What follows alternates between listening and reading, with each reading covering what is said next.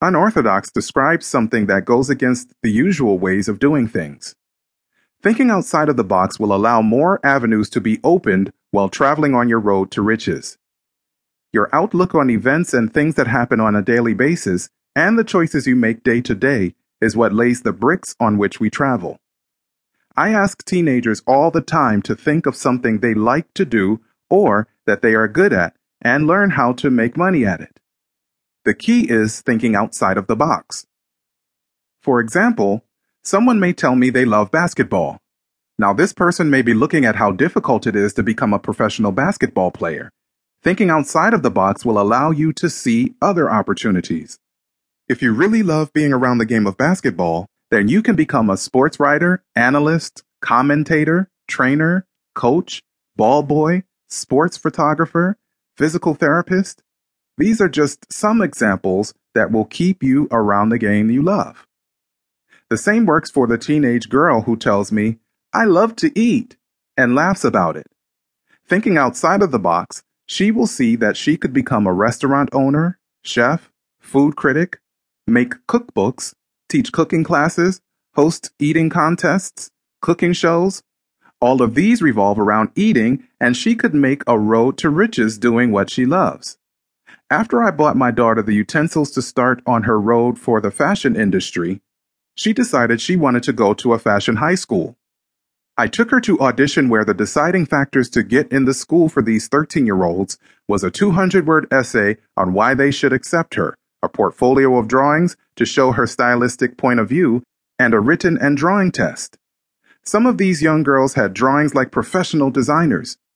I knew that since she had only been drawing now for 3 months, that she would not be strong in that area. As for the essay, my daughter stopped at exactly 200 words, but some of the girls wrote double. She also had only mediocre scores on her tests. As we left the audition, she was a little discouraged, and I said to her, "I see that you kept all of your work, and that there was only one lady doing the audition. So the teacher will be making her decisions on who gets accepted based on effort and likability.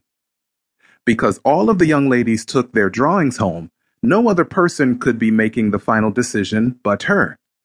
Thinking outside of the teacher box, and knowing her drawings and tests were not good, I advised her to do something that no other kid would do, since she had from December to May until she found out if she was accepted.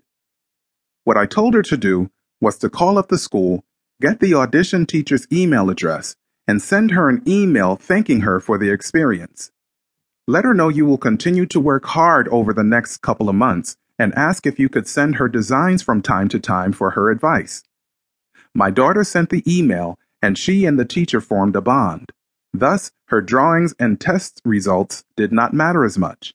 She was accepted into the school for thinking outside the box. There is no right or wrong way to get to a specific destination, as long as you do not hurt anyone else. Whatever road you may decide to take, as different as it may be, is okay as long as you reach your goal. I know a director at a large company. He did not start as a director. He was entry-level sales and the best salesperson they had. When the time came for the company to promote a manager, the qualifications were previous sales experience, score on written test, 3 recommendations, and a bachelor's degree in any field. He knew that he had worked in sales for 7 years and felt he could do the job with his eyes closed. The only problem was that he never went to college. Thinking positively, he applied for the job anyway, scored high on the test, got his recommendations, and aced the interview process. Now you may ask how he got the job without a bachelor's degree. The company never knew he did not have one. He picked a business school that was no longer in business and purchased transcripts online to state he earned a degree. Because the school was closed, they could not investigate, and because he met all other qualifications, he got the job and was promoted to director in only 4 months. He got the idea after watching the biography of David Geffen, CEO of Geffen Records. At the time, he is now worth $5.5 billion. I am in no way giving you advice to cheat or scam to get things accomplished. What I am telling you is that if you truly believe in yourself and think outside of the box, small things that may discourage most people, you will be able to hurdle with a "nothing can stop me" attitude.